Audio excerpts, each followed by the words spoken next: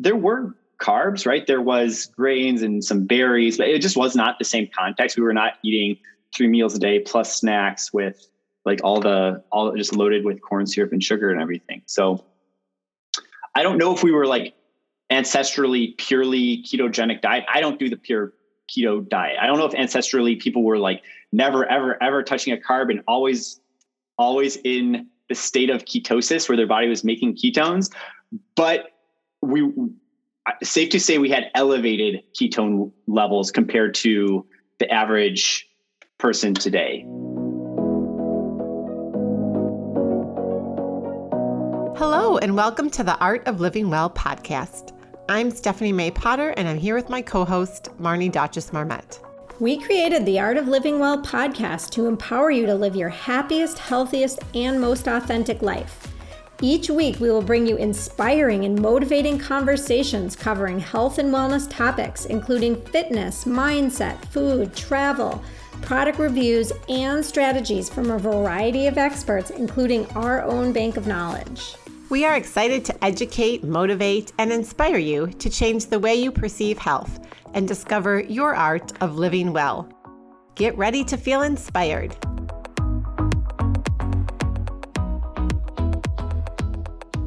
Hello, and welcome to episode 128 of the Art of Living Well podcast.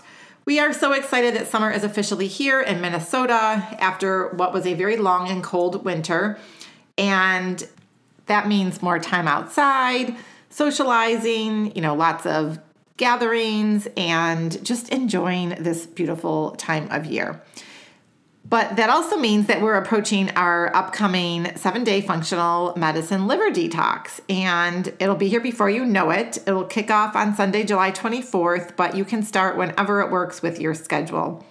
And for those of you that have been following us and listening for a while, you know we run these quarterly. It's just a really great way to reset those healthy habits that you have, to be more intentional about the foods that you're eating, and focus on what makes you feel good and what your body needs to thrive. We know a lot of people are up later than normal in the summer months, and that can impact our sleep. So why not take just 1 week this summer to do something that your body will thank you for and join our 7-day liver detox? We know this time of year can be more challenging to commit to a detox with travel plans and other social gatherings. However, reach out to us because there are many ways to modify it and not make it as challenging during this time of year.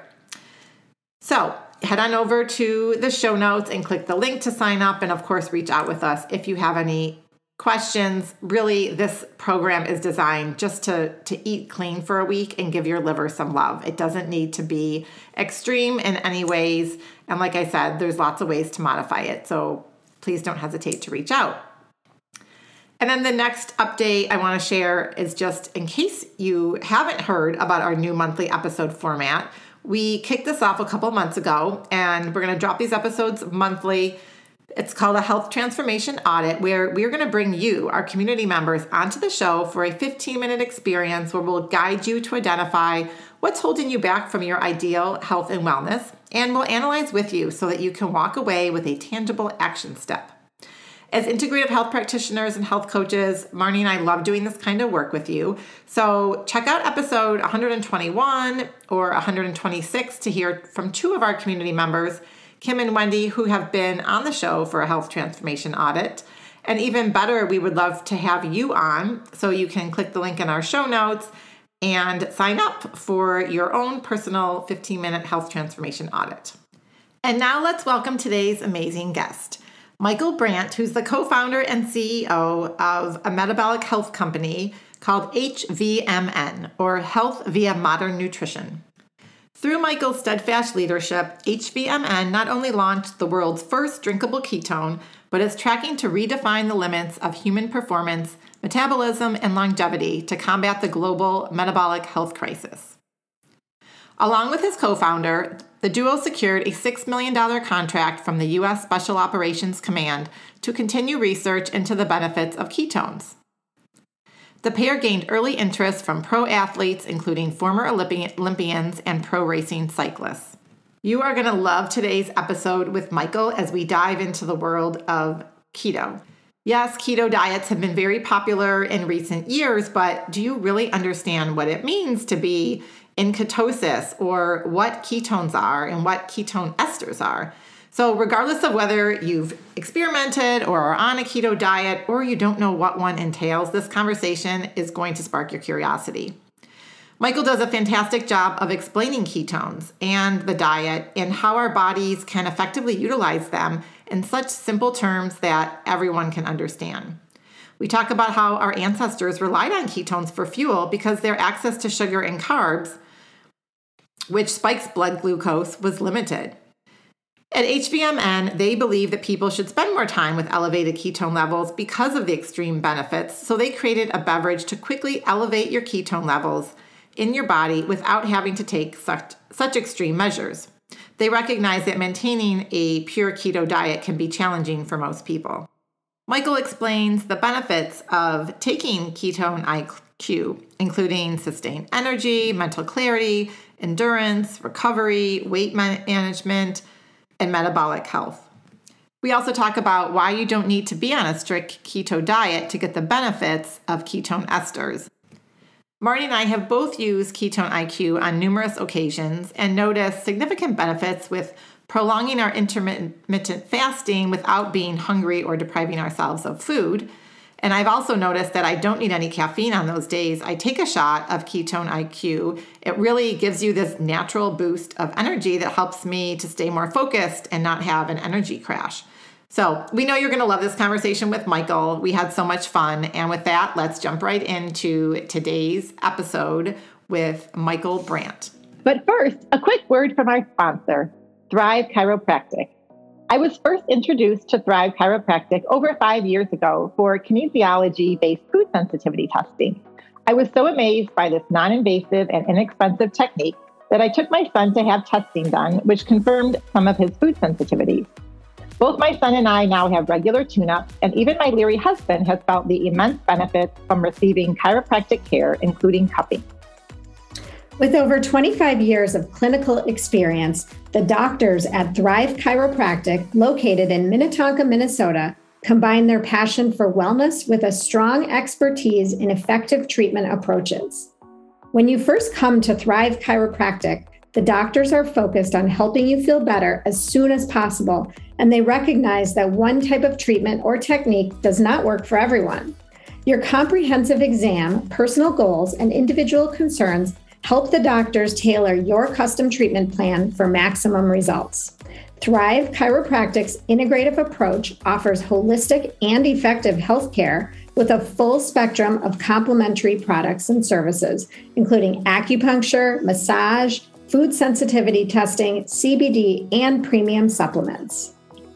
As a special offer, Thrive Chiropractic would like to invite listeners of our podcast to experience the gift of health with a $25 new patient visit, which includes the initial consultation, a comprehensive exam, any necessary x-rays, and first adjustments. Simply visit the website at www.thrivechiromn.com or call 952-746-5612 and reference the Arts of Living Well podcast. When you're seeking effective, non-invasive treatment approaches to support your health goals, let Thrive Chiropractic be your partner in wellness. Call or book online today. Hi, Michael. We are both so excited that we connected through the podcast community. Today's topic is one that Marty and I haven't touched on yet in a previous episode, and we know that people are really going to be very interested in learning more about the world of keto. And we know that this conversation is going to really be eye-opening for many of our listeners, and just can't wait to share your knowledge and tips and resources with everyone today. So we know everyone has a story, and we'd love for you to share your journey in a nutshell of how you ended up in the keto space and ultimately co-founded HVMN. Stephanie and Marnie, thanks so much for having me on, and thanks for all the listeners for listening in. It's great to be here. My story is, I am from Chicago originally. I had the good fortune of getting into Stanford for undergrad, where I studied product design and computer science. And from there, my first job out of college, I was working at YouTube in the heyday of YouTube when it was super popular, fun, fast moving tech company. And personally, I was getting into biohacking, where I started running a lot. I started getting into personal health optimization. I started looking at nootropics, different ways, beyond caffeine, of improving my cognitive function throughout the day. And I took my Stanford computer science engineering hat and I applied it to everything I was doing. So it was very methodological about A/B testing different things that I was using as I got into running. And I'm now a sub-elite marathoner. I run 6-minute miles for the marathon. I run the Boston Marathon, have run the Burning Man ultra marathon. I get after it. As I know a lot of your listeners do too. And I've been really rigorous on the tracking of biomarkers along the way. I was able to get good fast because I was looking at my calories in and my calories out. I was looking at my cadence of footsteps on the ground, my heart rate. I'd go on certain runs where run as fast as you can without letting your heart rate go above 140 BPM, go on certain runs in like a fasted state to train my body for the later stages of the marathon. Just being a big nerdball about it, biohacker, whatever you want to call it, and tracking things rigorously. And from there, created this community. And my co-founder and I both share the same passion for biohacking, personal health optimization. And we created this community around this and started developing products. And our flagship product, we launched a drinkable ketone. So the world's first ketone drink. We launched that in 2017. Can go into more detail about what that is, but basically, if people have heard about, and we'll cover this more, but if people know about the keto diet, it's basically you eat low carb that forces your body to make something called ketones, which feel really good. You feel really sharp, mentally clear, focused, energized, appetite suppressing. But the keto diet itself is really hard to do. You can't ever eat carbs. It's very restrictive. We figured out a way to get many of those exact same benefits in a bottle where you just directly drink a ketone. I'm glossing over a lot of it. Let's dive into that some more. But basically, we launched this ketone, the world's first ketone drink, in 2017.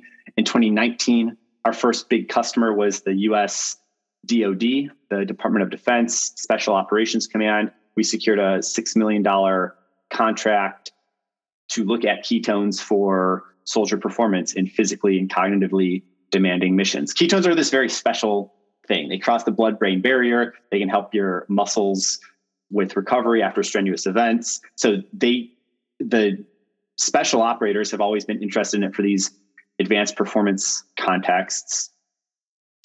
What's interesting to me is we're all doing metabolism all the time. So whether you're a Navy SEAL or elite athlete, or you're a regular everyday person trying to lose weight or set a PR on your Peloton, or you're an older person that's dealing with cognitive decline, we're all doing metabolism all the time. So yes, special operators care about it, and it's an honor to support them.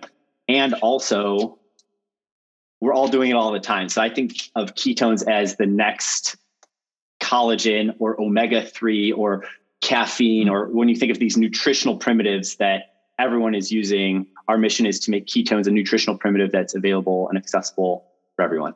Okay.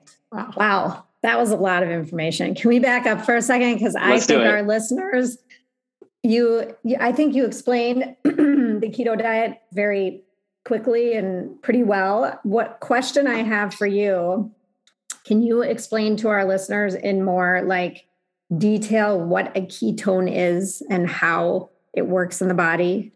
Yes. Or what it does for a person, and maybe just for the average Joe? Yeah. A lot in there. And by all means, let's unpack it. What is the keto diet? People have been talking about the keto diet for a lot. It's really come up in the last decade. It really kind of resurged. The very first applications of the keto diet were actually a century ago. And in the early 20th century, there were these kids that were having seizures, and the researchers, doctors, thought that it had to do with the brain's inability to metabolize glucose, also known as blood sugar, also known as carbohydrates. So they tried this intervention called the ketogenic diet, where when you do the ketogenic diet, you stop eating carbs, sugar, glucose, all the same thing. You stop eating all pasta, fruit, candy, anything that has sugar in it, you stop eating it. And that forces your body to make something called ketones, which are from fat. They're from your body's fat stores. You turn fat into ketones, and they have a different profile than carbohydrates. They're more efficient. They turn into energy in your cell. If people remember their high school biology class, and mitochondria is the power plant of the cell. You make ATP, which is the cellular currency of energy in your cells. You make ATP more efficiently from ketones. So they go into your cell's mitochondria just like a sugar, just like a glucose, but they do it more efficiently.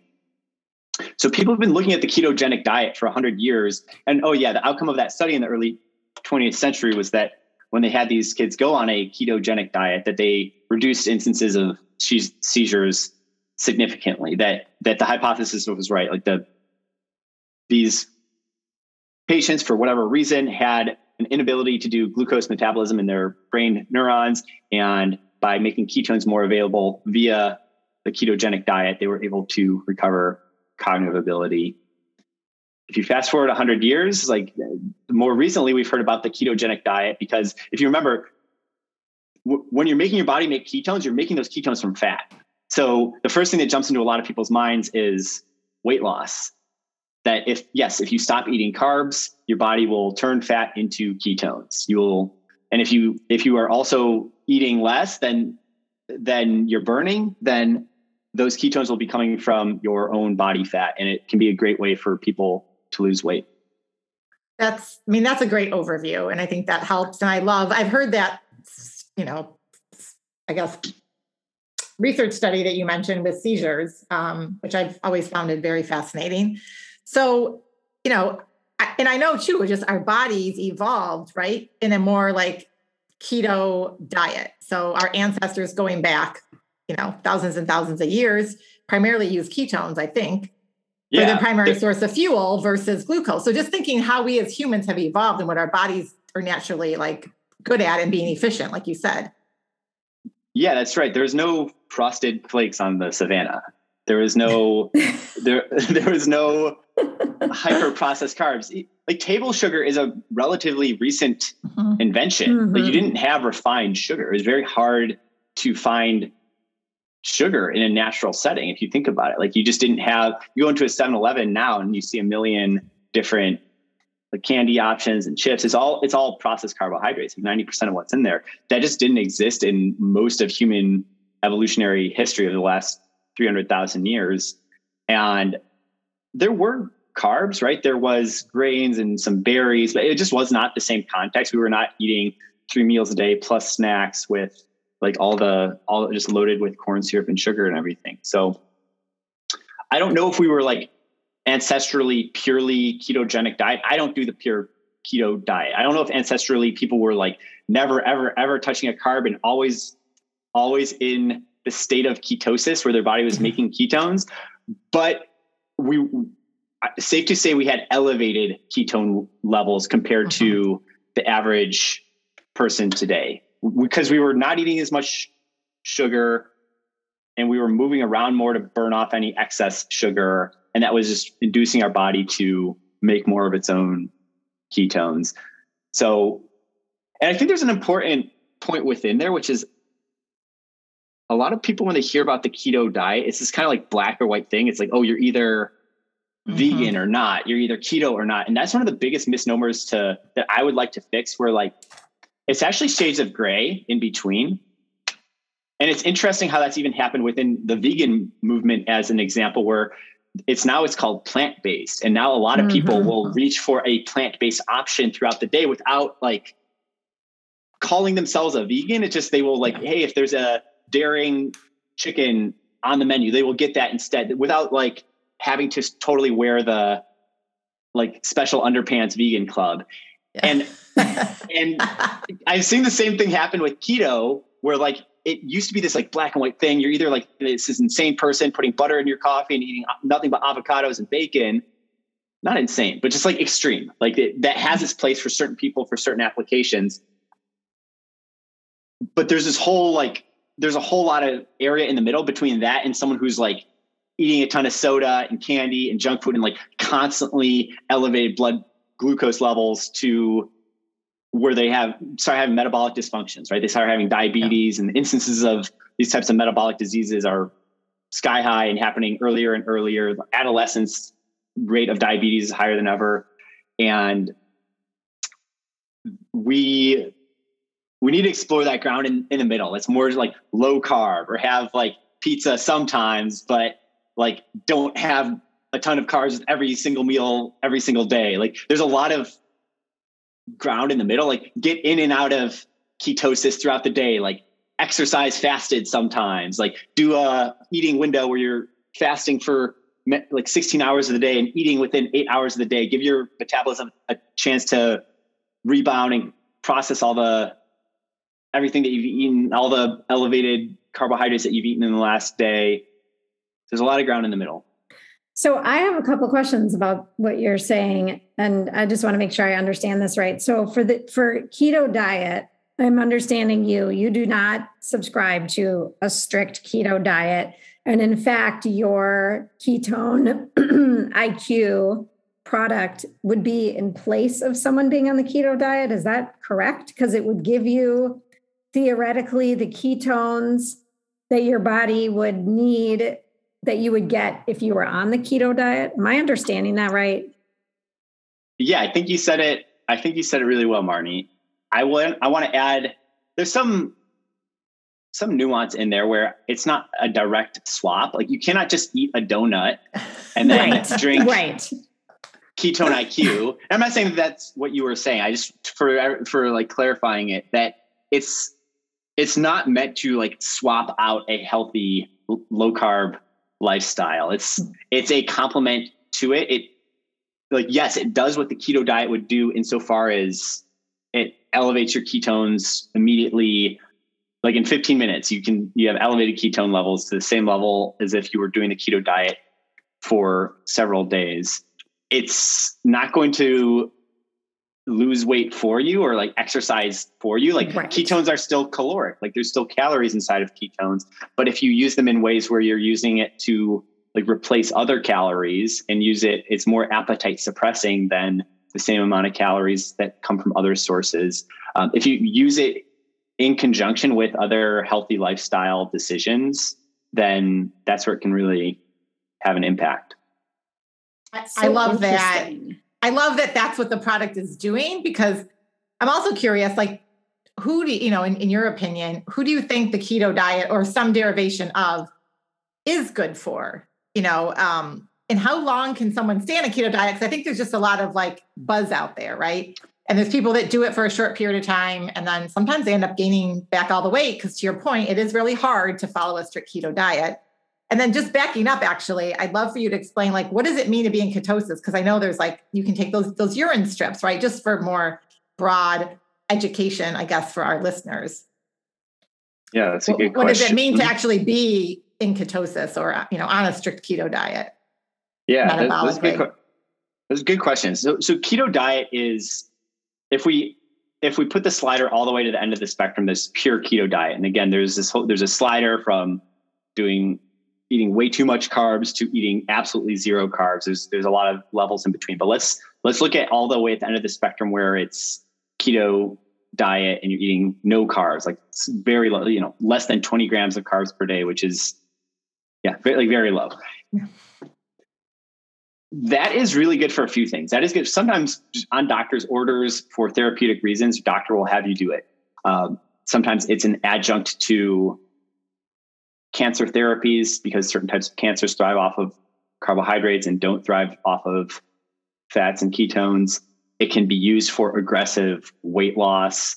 There's something about the keto diet that is very like fats tend to be more satiating per calorie. Like if you think about it, you have like 500 calories of a steak and eggs. It like sticks to your ribs. It like fills you up more than 500 calories of bread. Like the pancakes and syrup 500 calories will make you hungry again 90 minutes later, versus if it's just really eggs, avocado, steak, it will fill you up more. So keto diet can work for a lot of people for more overall satiety, appetite suppression, and reducing overall calorie input. And then again, your body gets into this mode where it's burning its own fat and turning it into ketones. Another important note for we're talking about the keto diet is different people are different. Different people respond to it differently. Like I respond to marathon training a certain way. Like I can't really dunk a basketball. I'm like 5'6", but I can run really fast. Like, right. Different people are different. And some people respond and have more metabolic flexibility. Some people love the keto diet and they absolutely love it. Other people, they try it and it's not for them. And it's really hard and they should feel terrible. Other people are in the middle where it's like they feel terrible for a week and then they come through to the other side and then they start feeling really good. So it's one of those things that depends for different people. What you're saying is an insight. Like people will try it out for, a month or a few months and like they'll see a lot of results and they'll kind of rebound off of it. That's totally true too. I think it would be good to actually normalize that as not a failure. It's actually okay. Like if your goal is, hey, I want to aggressively lose weight within a time period, I've seen people have success with it where they do the strict keto diet and they do it for 90 days. They get their results, and you need to be careful about offboarding off of it I don't think you should rebound to like full on standard American diet. But if you start bringing carbohydrates back into your life, you're still maybe doing low carb, but you're like watching out for things like, hey, salad dressing can have a lot of sugar in it. Hey, like, straight fruit juice, you think it's healthy for you, but there's actually a ton of sugar in like a glass of apple juice. It's not this like it's not healthy for you. Like you maybe thought that journey of having spent 90 days doing the keto diet, and maybe you wear a continuous glucose monitor, like a Levels, it's great. They're friends. Or there's also NutriSense. Like you wear one and you get aware of what your blood glucose is doing throughout the day. Do you have to do keto every day for the rest of your life? I don't know. Maybe you hit your goals within 90 days and then you come back to a more like moderate. I'm still going to have birthday cake on my husband or wife's birthday, but as a general rule, I'm a lot more carb aware than I was before my 90-day journey. And then other people just love keto diet. Like there's a segment of people that just like, they're never going to touch a carb. They're at a happy place and they love it, and more power to them. And I've heard from some people that the keto diet isn't always great for women and it can kind of mess up their hormones and their metabolism. And I don't know if you are familiar with those schools of thought. Yeah, it's definitely as a layer of complexity on it, where like if you're trying to get pregnant and your body thinks you're in like you're low on carbs and it might think you're starving, you might feel great, you might feel really energized, but you might have a harder time getting pregnant. Like it can have some connection with hormone levels that affect women in particular. I think if you're doing it for like an extended period of time, good to check in with doctor or registered nurse or someone who has experience with people who are like you and can help you, guide you through the process and understand the different pitfalls and different ways to support it as well. I agree. And I think even when you talked a little bit about intermittent fasting, and that's something that, obviously is another buzz, kind of word. And I have a lot of friends and just clients asking me about it, and what is it and what should I be doing? And I think with women too, in the hormones, especially I think premenopausal women, that's another factor to consider, and that our bodies are just designed differently than the male body as far as the hormones and what we can do. Because I've heard a lot of people say, oh, well, my husband's doing keto and I tried it, and now like my cholesterol's off the roof because I was eating like him. Or I think your point is valid. Like sometimes these biohacking devices, like you mentioned, the continuous glucose monitors are really good, and getting your numbers checked to make sure that you're still in line with what your body needs. But clearly there's lots of benefits to explore, just being mindful that you may not be able to do what your friend or spouse or whoever is doing. Yeah. It's good to track it personally. Like different people have different genetics. They're going to respond to it differently. Different people are at different stages in their life, have different goals. I think it's all everyone's at a unique scenario, and it's helpful that I think one of the cool things going on is the proliferation of personal health hardware devices like Levels, like sleep trackers, like different at-home devices that are relatively affordable, that let you track your heart rate variability, that let you measure your sleep score, track your blood biomarkers. That way you have a more personalized window. And then, yeah, of course, it's good to go speak with your doctor, your medical professional, with a registered nurse, and really get the deep dive. But I think a lot of times the question has to come from you as the person, as the pilot in the cockpit of your own life. Like, yeah, your doctor or your nurse or whatever is not going to find you necessarily. Like, you might have to go seek out that person, and it's got to come from you. Like, hey, I heard that this is interesting. Like, can I try it out? Is there a registered nutritionist that can talk me through this? I would like to try it. And I think having that experimental mode, not assuming anything's going to work or not, but trying things out with a hypothesis that, hey, this could work for me, but don't assume it will work. Have some objective checks on it. Hey, am I actually getting the output I want from this? And it can always be good to have some help there. Yeah, that's such great advice. So, what are ketone esters, and who should consider taking them? Who shouldn't consider taking them? What are the benefits of them? Yeah, so ketone esters, ketone drinks are a way to get that same ketone that your body makes, but without needing to do the keto diet, you can drink a ketone while you're also doing the keto diet or some grade therein. It delivers that same ketone that your body would make. It's really interesting, right? Because this ketone, it's very efficient. It's very metabolically efficient. It turns into cellular energy efficiently. It requires less oxygen to do so, creates less oxidative stress as it's turning into ATP. So and subjectively, it feels really good. You feel sharp on it. It also helps with appetite suppression. So you get all these things, right? If your body's naturally making ketone, it's just another tool in the toolkit to have a drink that does this directly. And when we launched this in 2017, and then we started working with Special Operations Command, they're really interested in it because they'll use ketones on top of their normal diet. So not even necessarily replacing, they'll use it on top of as basically you can think about an additional parallel fuel source in, and really interesting results off of that, when we do a lot of the types of tests are people rucking at altitude with low oxygen, wearing a heavy backpack, and then doing target practice, shooting drills afterwards. And we're seeing significant improvement in cognitive ability when people are in this exhausted state after a tough ruck at altitude.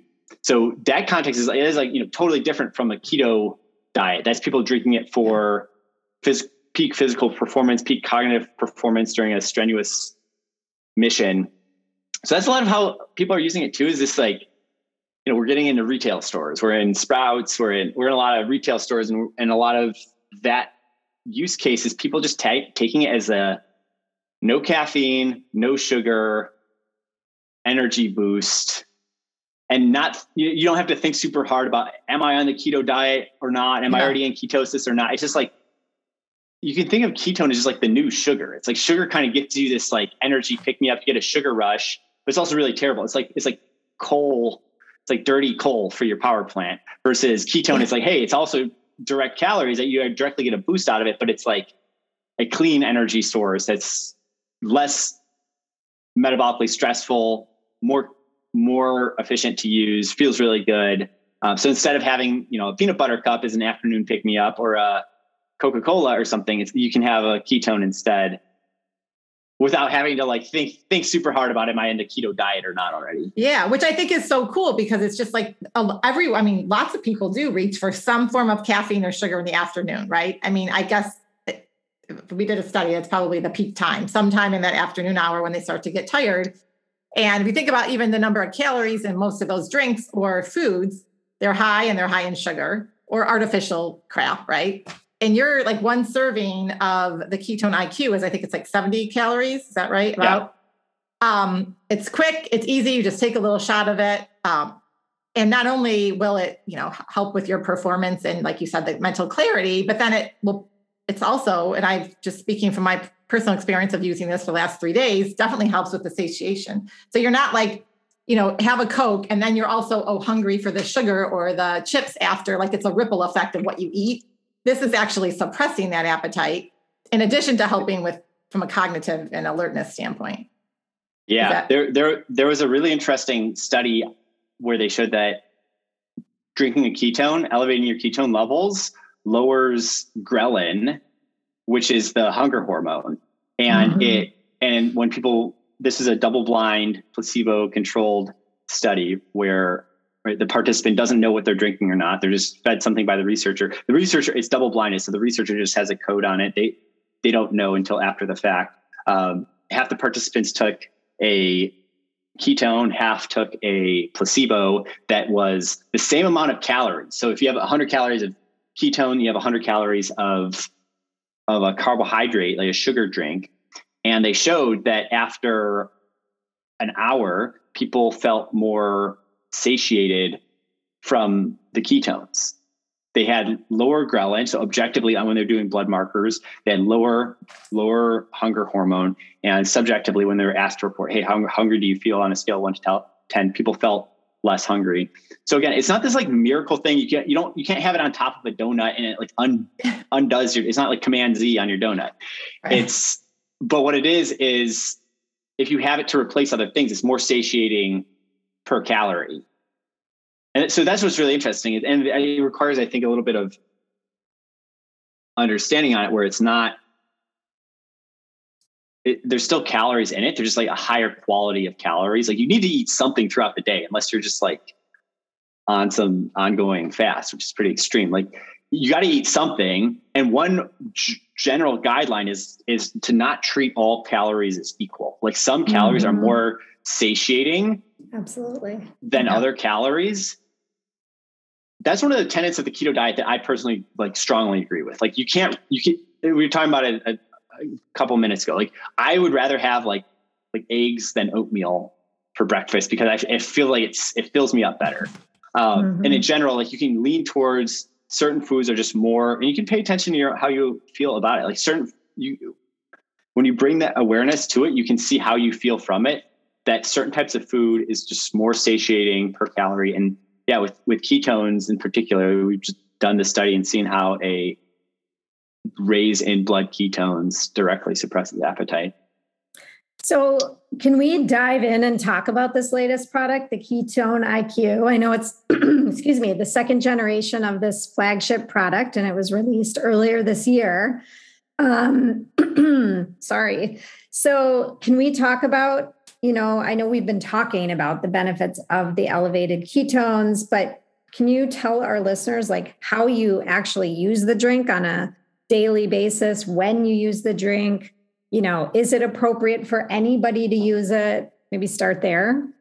Yeah. So just to begin at the beginning, it's FDA approved. It's generally regarded as safe. It's like the ingredients in it are all like accepted normal ingredients. This isn't some crazy stuff. It has a supplements facts on it. We make it in large scale facilities that follow all the rules and do manufacturing for a bunch of other brands that you probably know and use. So all good there. And then the general guidance is, if you're not exceeding 3.5 servings a day, you're fine. That over time is going to go up. That's like the most conservative it will ever be because it's relatively new. Like that's going to push up and up where I personally have had more than that. I would say whenever a product is new to market, all the guidelines around it are conservative. It's like, don't exceed more than a few drinks a day. I think that's a good guideline. And then as it's on market for longer and people are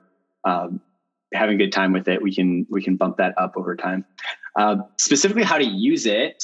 I have it in the morning. So like I put it next to my coffee, or I like athletic greens. Like there's kind of a few things that you have in the morning to get yourself set up well for the day, I'll have it then. And I don't have like a big breakfast or anything. That is pretty much my setup. I'll have black coffee, I'll have athletic greens, I'll have ketone IQ, and it helps me to extend my overnight fast. Like I like to have that eating window where I'm eating mainly within 6 or 8 hours. So when I have that breakfast, it's like, the only source of calories is just a small amount of calories in the ketones.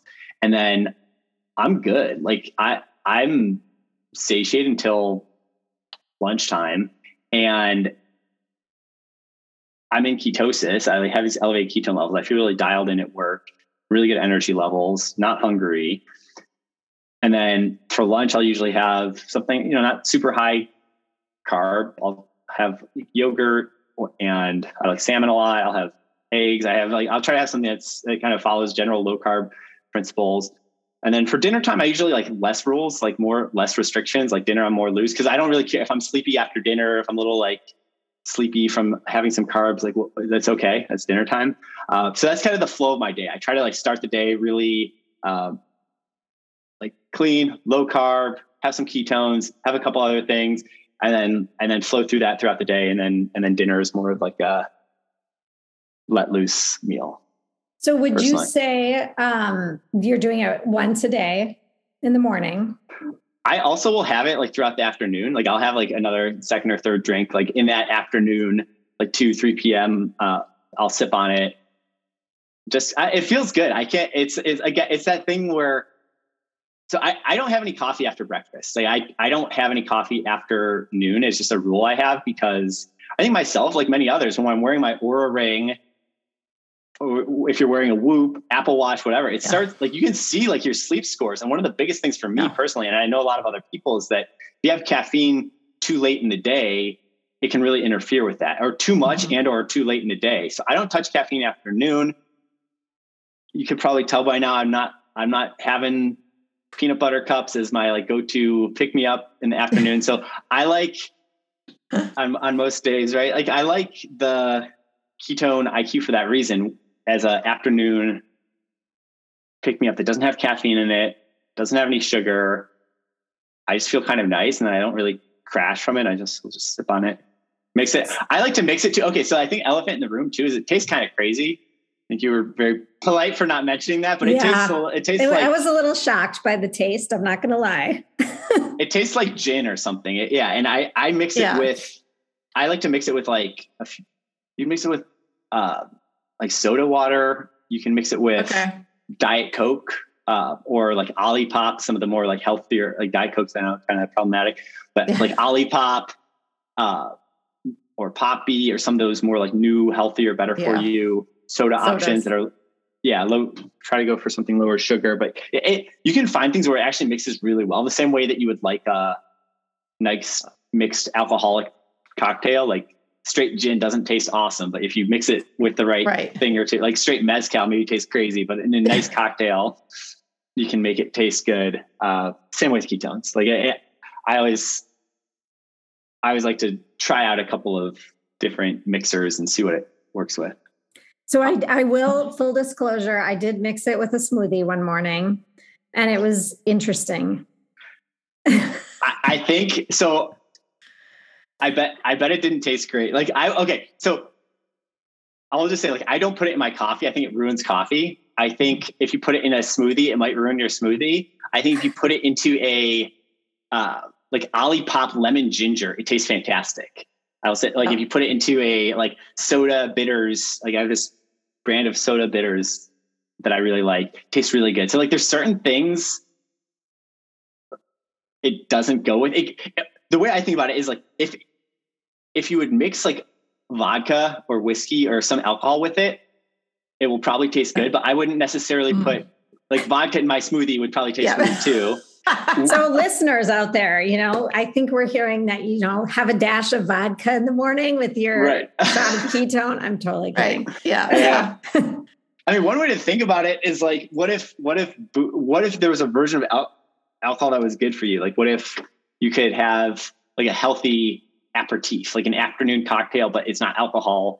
It's actually like this metabolic super fuel. And you mix it with a little bit of soda and a squeeze of lime, and it's kind of nice. I like it's that same ritual and craft around making a nice cocktail, but it's not, I don't want to be drinking a cocktail every day at 3 p.m. either. Yeah. Personally. I heard somewhere, something I was listening to in preparation for this interview, we were talking about it as if it's a cocktail. And now really the non-alcoholic cocktail, if you will, movement is big. And this also huge. Provides some health benefits in addition to just being a potentially sugary drink that happens to not have alcohol in it, right? So I'm going to try it. Like I tried it 3 different mornings, twice before a workout and once after because I forgot. I just took a shot of it. I didn't even think about mixing it. So I'm definitely going to have to try it later in the day. But I will say I noticed and I wasn't trying to do any sort of crazy extended fast, but I went like 16 hours, which I never have done before in my life, by taking this. And normally I do a 13, maybe 14 hour fast, but I went like an additional 2 hours. And Marty and I are both running our 7-day functional medicine liver detox right now. So I'm already restricting a lot of different foods anyway. So I was shocked that I went that long on top of it. Just as my own little personal science experiment. I'm still going to try this in a few different ways, but I was impressed. It's never happened to me before. So there you go. And I'm going to be on a mission to find something to mix it with that doesn't have sugar, that's not soda, and that's not bad for you in other ways. Do you have Olipop in?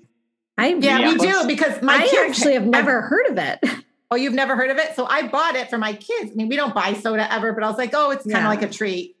So I have bought it, and my daughter's tried it a couple times. I haven't tried it yet. I just bought it for them. I mean, it's obviously much more expensive than regular soda, but as a treat, it's way, way, way better. I mean, it doesn't compare ingredient wise to it's got none of the sugar, or like 1 or 2 grams of the sugar. And then if you compare it to Diet Coke, I think Diet Coke has kind of a crazy brand around it where it's, they took out all the sugar, but it's got a bunch of crazy sweeteners in there. Yeah.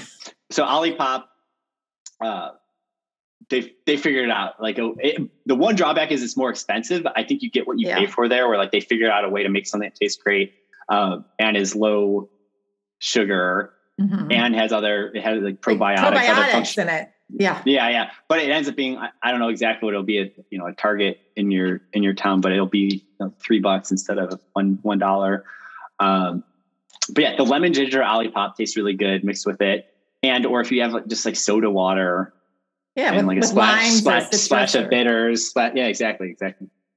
Okay. I'm on a mission. Me too. So what is the downside of this product? The downside is what I've said before, where it's not going to magically like undo what you're eating already. Like you can't use it. If you use it on top of like your completely normal diet, it's not going to do anything for you. Like the point of it is that it should help you to suppress appetite across the rest of your life, or it should help you have more energy for your workouts, or like a way to feel energized for your workouts without having to have like a super carby pre-workout snack that's kind of that would be like counteracting a lot of the good parts of your workout. So the downside is that it's not this like magical panacea thing that just melts the pounds away. I wish it kind of sounds like it is, but I'm glad you're clarifying that. No, it can help you. It's just, you need to also do the work and be mindful of everything else that you're doing. Like I would say, like try to do a eating window. Try to have like some hours in the day that are more game on for eating, and others hours in the day where you're not eating during, and try to stick to it. And then if you can use Ketone IQ to help you adhere to that, like cool, that's great. But it has to also come from you on having some structure around it. If you just have like your complete normal breakfast and then Ketone IQ on top, it's like, well, it's not going to deliver anything. Like you have to like, hey, let me try having a later breakfast, or like pushing my eating window around and using this as part of that. So yeah, that's a major drawback is that there's a little bit of like understanding around it.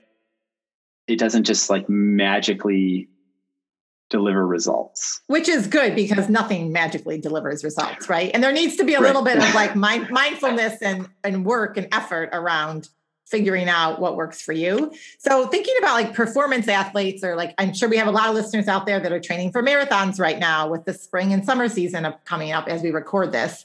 How would, say, like a marathon runner best use this if they're not planning to be in ketosis and they're still going to, enjoy carbs? Right. What would be a good like protocol for them? Oh yeah. We can do another hour on just marathon running. It's one of my favorite topics. And running is so beautiful, by the way, because it's so simple. It's so simple. Like it's a subcomponent of other sports, right? Like you're playing soccer or tennis or anything else, like you're running around a lot and you also are caring about 18 other things. I was a varsity soccer guy in high school and loved it. There's something about running where it's like so zoomed in on running, but once you zoom in on running, there's actually within running, there's like 18 different things to care about your mechanics and your form and your shoes, and like running with different shoes on different days of the week so that you have strong feet that aren't overfit to any one type of shoe. Doing heart rate based training, like doing certain different types of running to work on different parts of what kind of runner you are, doing speed work on some days, doing endurance work on other days. So a lot to cover there. Really specifically what I'd say is that a lot of people, when they're training for a marathon, there's this, if we just take the race day of, you got your local marathon coming up. A lot of times you're doing 12 or 16 week build up to it. You're training. It takes a lot of work to do a marathon. You should definitely build up to it. And usually the last week of the build up is one of the funnest, where like if you have a 12-week training program, usually like you train hard for 11 weeks. And then your 12th week, you're supposed to kind of chill out. It's called taper week. And you're supposed to like take it easy because you basically want to get super fit over 11 weeks. But like, if you're training a lot, you're going to be really fit and really tired. And so you need a week where you relax, regain all of your energy and strength, but you still have very high fitness. Like that fitness hasn't gone away yet, even though you've been kind of taking it easy for a week. And then in that week, a lot of people talk about carb loading, that, 48 hours, 36, 24 hours before a big race. Like you want to make sure that your body has a lot of glycogen stores. So you want to intentionally eat pasta, pizza. You want to get like your body has like battery packs of glycogen. Glycogen is stored glucose. You want to fill up your battery packs as much as possible in the couple of days before a race.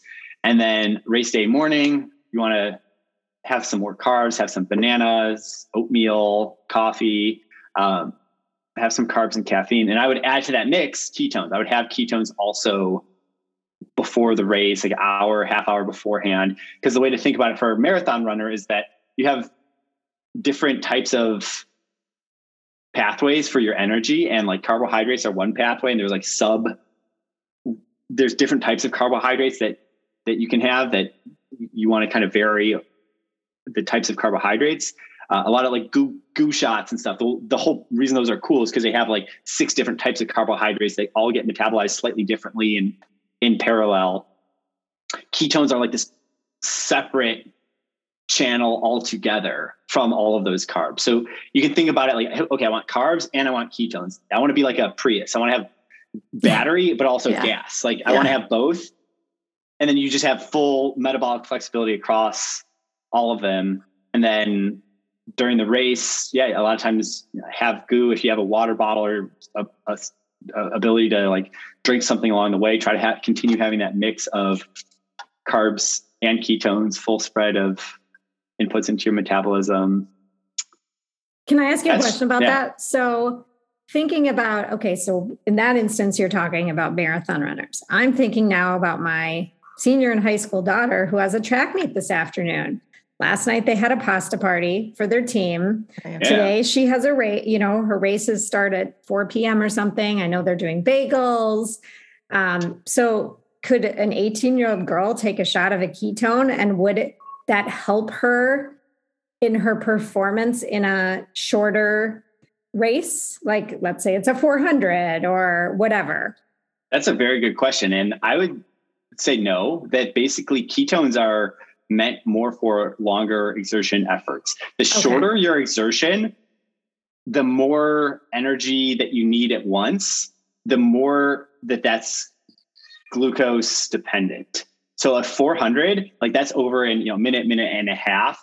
Ketones, the one drawback on them is like they're very efficient for like longer efforts.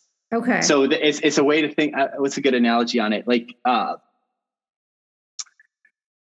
they're not like the quick, snappy energy that you would need for a 400. They're the like slow burn, super efficient. Where part of what happens, part of why we're even talking about marathoning is that you can't store enough glycogen to run a marathon.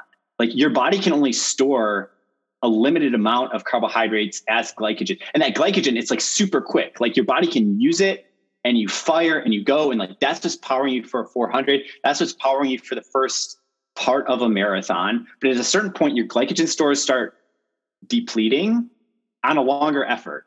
Your glycogen stores start depleting and your body needs other fuel sources. And you can make ketones, but they are relatively slower to make than that glycogen, but they're very efficient. And so you can like, that's how humans are able to like endurance hunt. Like we can walk over a 24-hour period. Humans can walk further than a horse can go. You think of horses as being like these super like stamina animals, but humans actually have better endurance than any other animal over a 24-hour period because we're really good at making ketones. You can't go at 400-meter track speed for that amount of time. So you have these different energy systems. For quicker, shorter bursts, you're going to be more glycolytic, more glucose dependent. For longer, extended activity, you're going to be more using more ketones. And that's where a ketone drink is going to be more impactful. I think you explained that really well. That makes a lot of sense.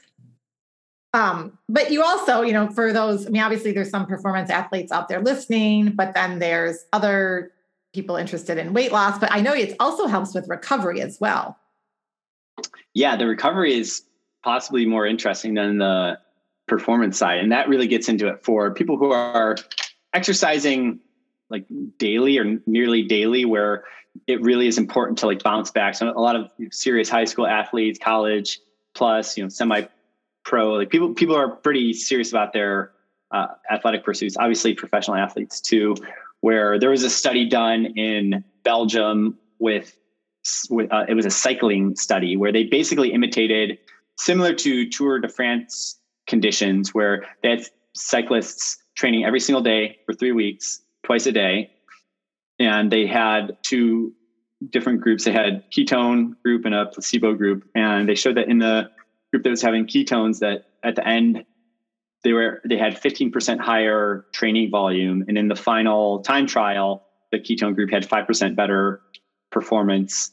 So that's where it gets really interesting, where it's not just this magical speed juice that you have like on race day, but that like the compounding benefits. And what's behind the curtain on that, the mechanisms of action on it are that if you have ketones after exercise, they seem to help accelerate muscle protein resynthesis. So they help your muscles to rebuild quicker. And they also help with muscle glycogen reuptake. This is on top of if you have your post-workout smoothie, so that already has carbs and proteins in it to help you recover. If you have ketones on top of it, you can think of ketones as a multiplier on that, where they basically help that recovery drink like stick quicker. So if you did a workout today, or you're doing 2 a days, or like, right, we're talking about not someone who's going to the gym twice or 3 times a week as much, but someone who's like working out a bunch. You're working out once or twice today, once or twice tomorrow, the next day. Like your first goal, as soon as you're done with today's workout, is to start recovering for tomorrow's workout. That's where ketones start being super interesting, where they accelerate recovery speed and general recovery ability. Because I can tell you, like, the way you get to running 6-minute miles in a marathon isn't by like trying really hard on race days. Like race day was almost easy, like for me, like I'm not bragging on it, but the point is that what was hard was like 16 weeks of prep of running every single day, and you're tired, and then you're recovering and you're doing it again. And you need to like be right on that red line every day, where you're not trying to be a hero on any given workout. You're right on that red line. And then you're going just hard enough that you're getting a training benefit, but you're able to bounce back and recover and do it again the next day. And that red line slowly increases day by day, week by week. And a big part of that is having the best nutrition, right? If you do a workout and you don't eat well, you don't eat optimally afterwards, you're kind of toasting yourself for the next day. So ketones are interesting in there, where if they're this multiplier on top of your post-workout nutrition, then it helps the whole equation. It helps. It's like another, you have interest in your savings account, right? You're trying to compound your workouts, compound your savings account. It's like another few interest points on your compounding workouts. Yeah, that's so cool. So I just have one question. You mentioned protein and like that muscle protein synthesis. Mm-hmm. So you're saying like when you do a heavy strength workout, and I've just been more into this the last like 6 months, pretty intense, but only like a half-hour workout. And they're always like, get your 20 grams of protein within 20 minutes after your workout. So you're saying keep with the protein, but then add the ketone IQ to it, and it'll help with recovery in between, and also just help with building more muscle. Did I hear you correctly? Yes, it helps with the muscle protein synthesis. Okay.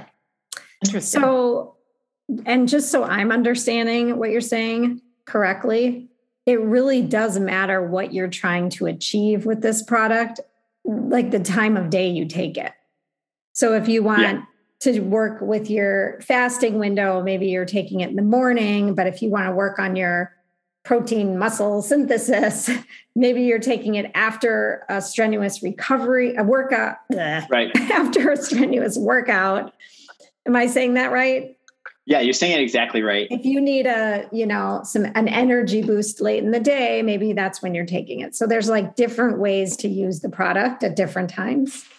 Yeah, 100%. If we got one thing across on this episode, I'm glad it's that. It's like this simple, dumb answer that I would say is like, have it first thing in the morning. But if you double click on it, there's like a lot of nuance. And I think you said it really well, Marnie, which is, it depends. Like, it depends what you're trying to use it for. Are you using it for an afternoon pick-me-up? Are you using it for a workout recovery? Like, there's a lot of devils in the details on it.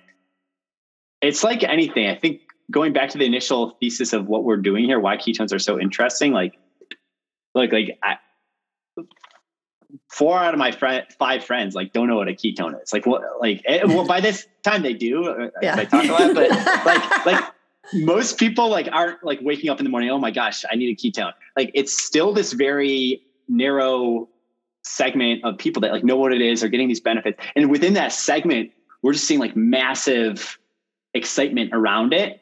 And our whole thesis as a company is that ketones are a nutritional primitive. When we think about collagen, CBD, whey protein, omega-3, right? We think of these and what all of these have in common as functional ingredients or nutritional primitives or whatever we want to call it, is that they're like that point that you just said, Marnie, which is there's no one reason why people use it, right? Why do people have protein? I don't know, 65-year-old might have it because they're dealing with age-related muscle loss and they need to make sure they're having enough protein per kilogram of body weight.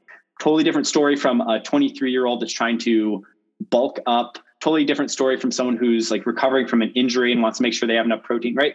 So it's a primitive, and we all have muscles in our body. So there's a lot of different reasons and contexts why someone might want a protein supplement. We're doing the same with ketone, where the mission is, hey, if this can be a tool in everyone's toolkit, not everyone's going to be using it the same way.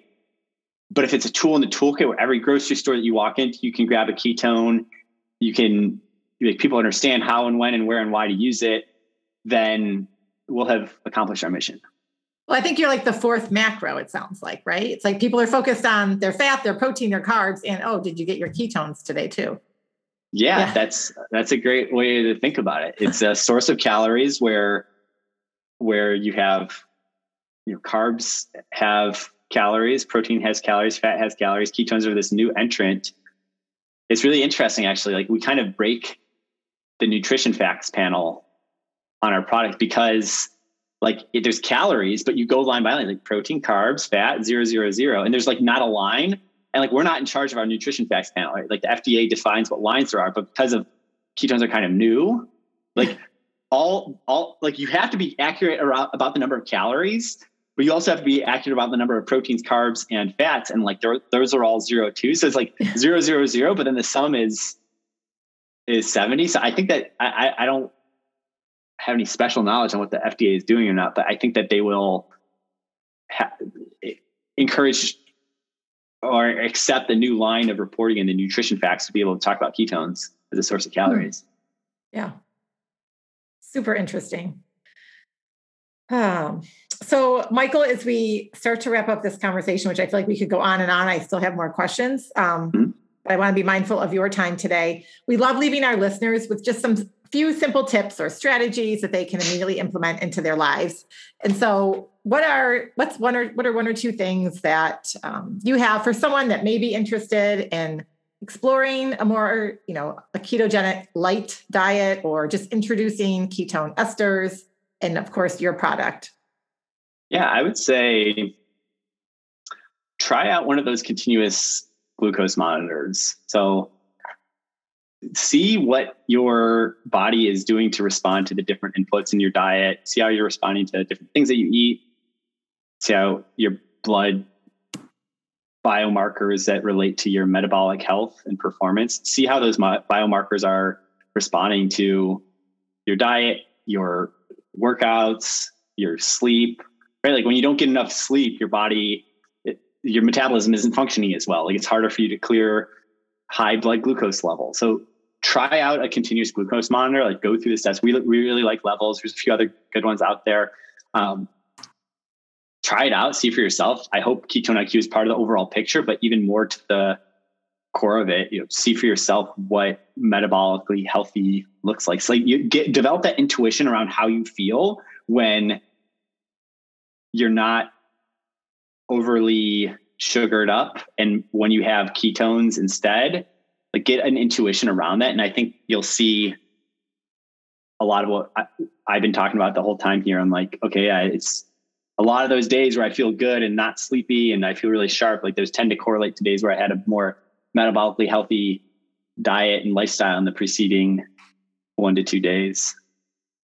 It's funny because Stephanie and I have both experimented quite a bit with the levels, continuous glucose monitors, and I found it to be so informative in terms of different ways of eating and even just movement after food and whatever. So it would be really interesting to see how the ketones affect that as well.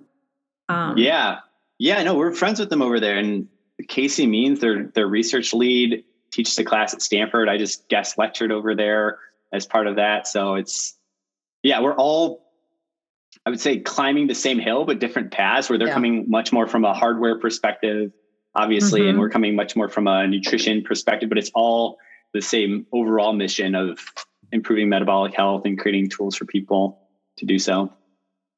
Yeah, I love all this. So Michael, where can people find you and shop the products? Yeah, our brand is called Health Via Modern Nutrition. So you can check us out at HVMN.com. You can also Google for Ketone IQ or HVMN. My name is Michael Brandt. I'm super active on social media. So you can find us at HVMN. You can find me personally. I'm at BDM_runner. And I'm active on Twitter and Instagram and everywhere. I love hearing from people. And drop me a line out there. And I believe you have a special offer for our listeners. Oh yeah, we have a special code for anyone who's listening in, where if you buy through that link, you'll get 10% off. And I'll share that with you right after this. And I think it'll be in the show notes. Yes, it will. Absolutely. Great. Thank you. So Michael, as we wrap up this super fascinating and enlightening conversation, we have one final question that we love to ask all of our guests, and that is, what does the art of living well mean to you? One of my favorite quotes, and I love that question, by the way. One of my favorite quotes is, if you're so smart, why aren't you happy? And that really touched a nerve with me, just from my background and being with a lot of like high powered, ambitious, intelligent, high IQ people that are not necessarily super happy all the time. And it actually raises the question of like, what does it even mean to be smart? Like okay, you're smart, but like against what function are you solving? Like what are you doing? If you're really smart, isn't the first thing you should apply that to like your own life and lifestyle and everything. Like sometimes people are solving these like rocket science level questions at work, but they haven't applied that to their own life and lifestyle. And I think it's a miss. I think like, I don't know what exactly that aha moment is for every individual person, but I would just convey a sense of faith in it, that if you're smart at your job, if you're an accountant or a lawyer or a teacher, like everyone's job is really hard and you're putting a lot of IQ and EQ and all that into it, consider putting that also into just your own self and your life and trying out a few different things and developing a plan and having one-on-ones with yourself, maybe the way that you do with your manager or your direct reports and whatnot. Like have that with yourself and try to apply your smarts to truly interrogating what a happy life would look like for you, and experiment on things. And just like anything else in life, like there's no magic way to get there. You probably have to experiment on 5-10 different things, and then like 3 of them will actually work. And maybe people need to hear it 100 different times, and maybe this is just one of those kicks in the pants of one of those 100, but like try and go and get after it for your life and figure out how to live happy. If you're so smart, why aren't you happy? I think it's a good question to ask. I love that. And I think it's so powerful. I love that you said, have a one-on-one with yourself. Everybody can use that time and people don't take it. Yeah. I think sometimes people put themselves in the back seat. People can self-sacrifice. People can put others ahead, which I think can be a value in some ways, but I think it's the best way that you can be there for your family. Like I just had a daughter, right? Like she's 10 weeks old. Congratulations. Oh, congrats. Yeah. Thank you. And, you know, the best way you can be there for your family and for your community and your team and all that is you need to be, a strong community is made of strong individuals. A strong family is comes from having strong parents, right? So like self-sacrificing to make your community, family, team stronger, it crumbles at a certain point, because if you're self-sacrificing too much, you're no longer a pillar within what you need to hold up. And so it's not this selfish thing. Like taking care of yourself is where it all begins, so that you can be there for the people around you that matter. It's not this like selfish thing to spend an hour and a half every day, like do something active every day, right? Like go for a walk or jog or like that's not a selfish thing. Like that's part of you showing up in service for your team, your community, your family. It's not selfish. It's okay to spend time being there for yourself. That's where it all starts. Healthy community is made with healthy people. Amen. Yes. Beautiful. And what better way to end this conversation? Thank you so much, Michael. Marnie and I are both excited to continue to experiment and use Ketone IQ, and can't wait for our listeners to as well. Great. Thanks for having me on. Thanks everyone for listening in. Have a great day. Thank you so much for listening to the Art of Living Well podcast. We are so grateful that you joined us today. If you enjoyed this episode, please share it with a friend or anyone else you think may benefit from this information. We'd love for you to subscribe to our podcast, leave us a review, and tag the Art of Living Well podcast on social media. If you want more inspiration in between episodes, you can find us on social media at theartofliving_well on Instagram and Facebook, where we will share snippets from our daily lives and our journey to living well.